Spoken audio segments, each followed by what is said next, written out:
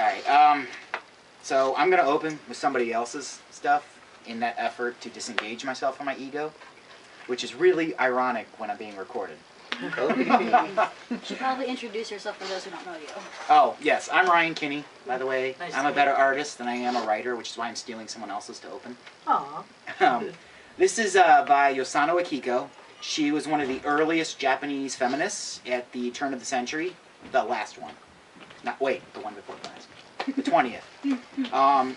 At a time when it was very, very dangerous for a woman in Japan to be outspoken. And this is one of her very few Western-style poems. It says, "Women are plunder. Huge department store sales seduce women's hearts, more than festivals or celebrations. Some women all their lives find no attraction in the opposite sex. Some women don't want to give birth to children. Some women do not enjoy plays, music, tea, novels, or poetry. But hearing of big sales at Mitsukoshi and Shirakiwa, where is the woman who won't get excited? Wouldn't she become megalomaniacal? At that instant, all women, even the class of women who spent half a day hesitating before buying even a half a roll of muslin, become emotional aristocrats. Peacocks among people. I like this jollity.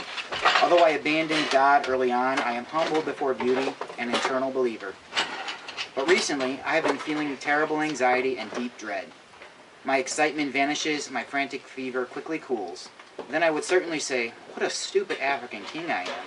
I would scold myself and blush, then suffer horrible pangs of conscience. Among women who stride through the thresholds of huge department stores, are there any who are not plunder? Plunder. The very word is scary. But there are so many women in the world leading lives deserving of this word, and who are not ashamed. Women rob men of their financial power as if it were their own. From father, older brother, younger brother, husband, all men who earn knowledge, passion, blood, and sweat, the result of labor.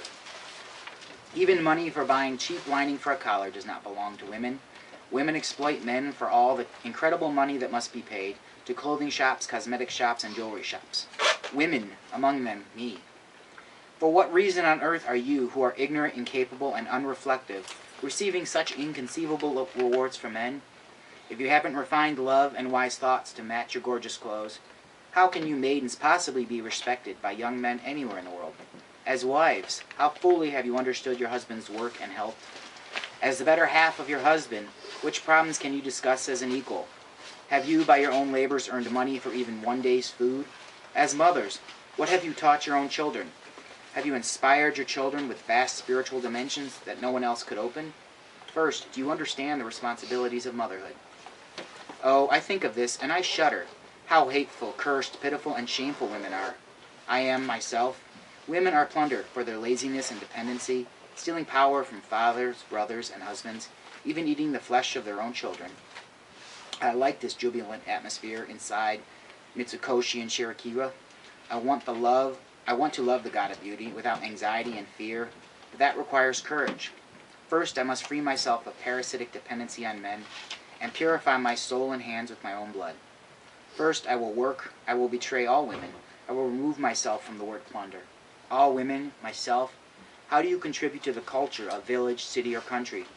Obeying signs in big department stores, you try to decorate your small, pale bodies as the best and noblest, the prized, as if you are privileged. Oh, what incredible tolerance for men. Oh, what inconceivable arrogance. And I started writing, that NaNoWriMo thing. I actually tried to do it because I was so depressed. I was like, I gotta do something so that I feel motivated. I didn't finish it. Okay. But it's kind of a longer story. Do you mind if I share it? Um. Or do you want